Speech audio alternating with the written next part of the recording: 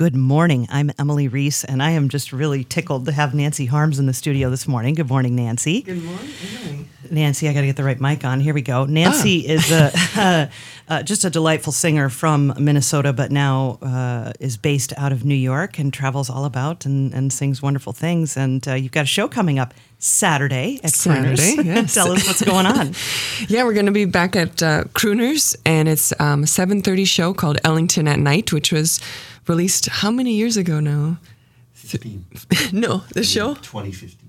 Oh, 2015. I was like, that's really wrong. 2015. And it's been a long time since we performed it there, so we're excited to bring it back. It's a journey through nighttime with the vehicle of these beautiful Ellington tunes, which, you know, he covers all sorts of things, the depths of human emotion, but also just kind of light, coy, flirty songs as well. So it's quite a little journey. Nice. What are some of your personal favorite Ellington tunes, whether they're on that record or not? I'm curious.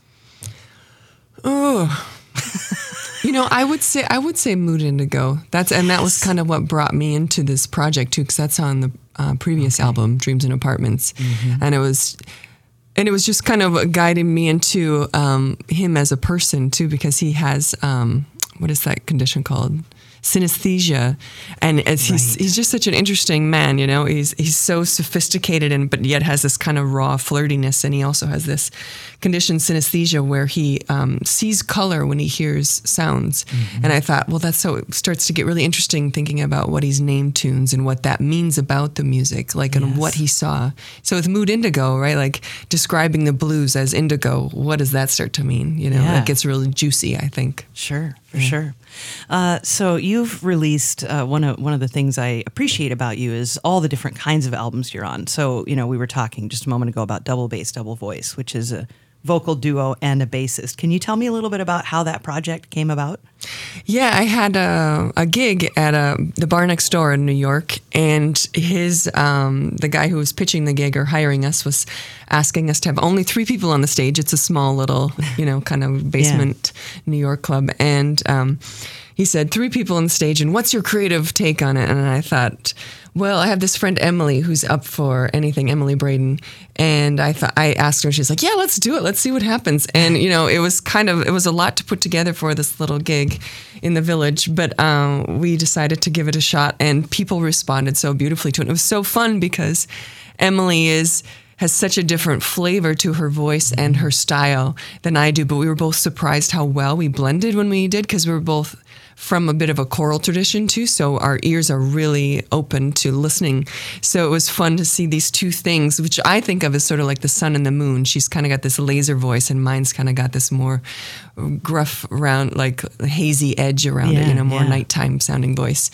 And putting them together, and somehow we could blend. And it's just really fun to play too. There was a lot of freedom because we all trusted each other and enjoyed it. So tell me more about coming from the choral tradition, which you just mentioned.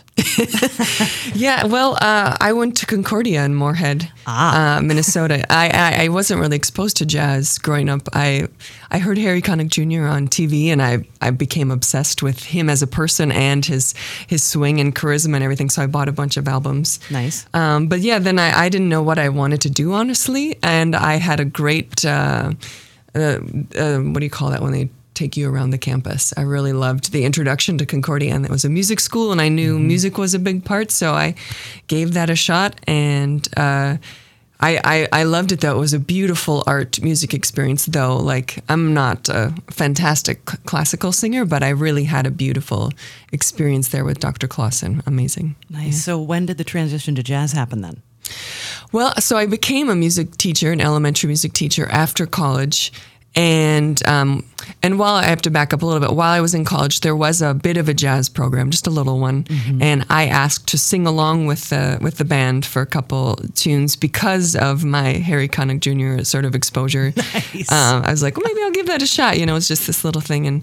And so then when I was teaching again, I was in Malacca, which is just about an hour north, so it was approachable to the cities, right? And some guys that I knew from college were doing some coffee shop gigs, and they had reached out to me. And to be honest, too, jazz was sort of on my mind. I'm like, that would be really fun to do. Mm-hmm. And at that point in my life, I kind of dreamed that maybe when I'm 50 or something, I'll get my first jazz club gig. You know, I had set really the wrong goals because I just didn't know. Yeah. It was kind of just calling me, and my learning curve was a lot faster, especially too because I had Arnie Fogel. I like to call him the University of Arnie Fogel because I had this sort of one-on-one. He would come out to shows and give me feedback, you know, when I first started moved out of the coffee shops into clubs. Cool. And he would come and give me feedback, and that's a great way for me to learn from that Sure. hands-on experience. So, yeah.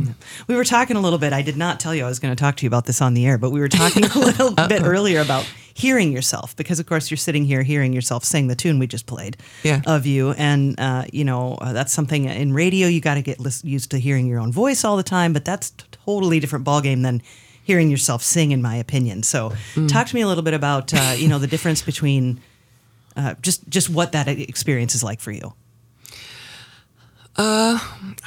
It's just when, I don't know, sometimes when it gets all polished up, I can't hear it. I have to sort of rely on other people or kind of step away from it and come back to it. Mm-hmm. I don't know. It's really hard to be subjective about yourself, I think. Yeah. I don't know. Sometimes I'm like, oh, that sounds pretty cool. And then sometimes it's just like, I don't get it, you know, if I'm just being honest, you know. But I think a lot of us go through that. The first time you ever hear, like, you know, when we used to make mixtapes or whatever, and for your friend, and you'd put a little thing in between there talking to them, and you listen, you're like, what? Who is that? I sound like that? Like your own human voice is such a bizarre thing, because it does resonate differently inside your head than it comes across outside of it, I guess. Yeah, and that's the thing. As a trumpet player, I heard myself play trumpet lots when I was younger. I don't play much anymore, but, to me, that's a whole different thing than hearing my voice. You know what I mean? Like hearing my trumpet, I kind of know what to expect. And yeah, I don't know. I just thought that was interesting. Yeah. I don't know what that is. That's why it's nice to be able to run stuff by other people, because especially too after you dissect stuff, you dissect it when it's going into recording, right? And you listen how many times.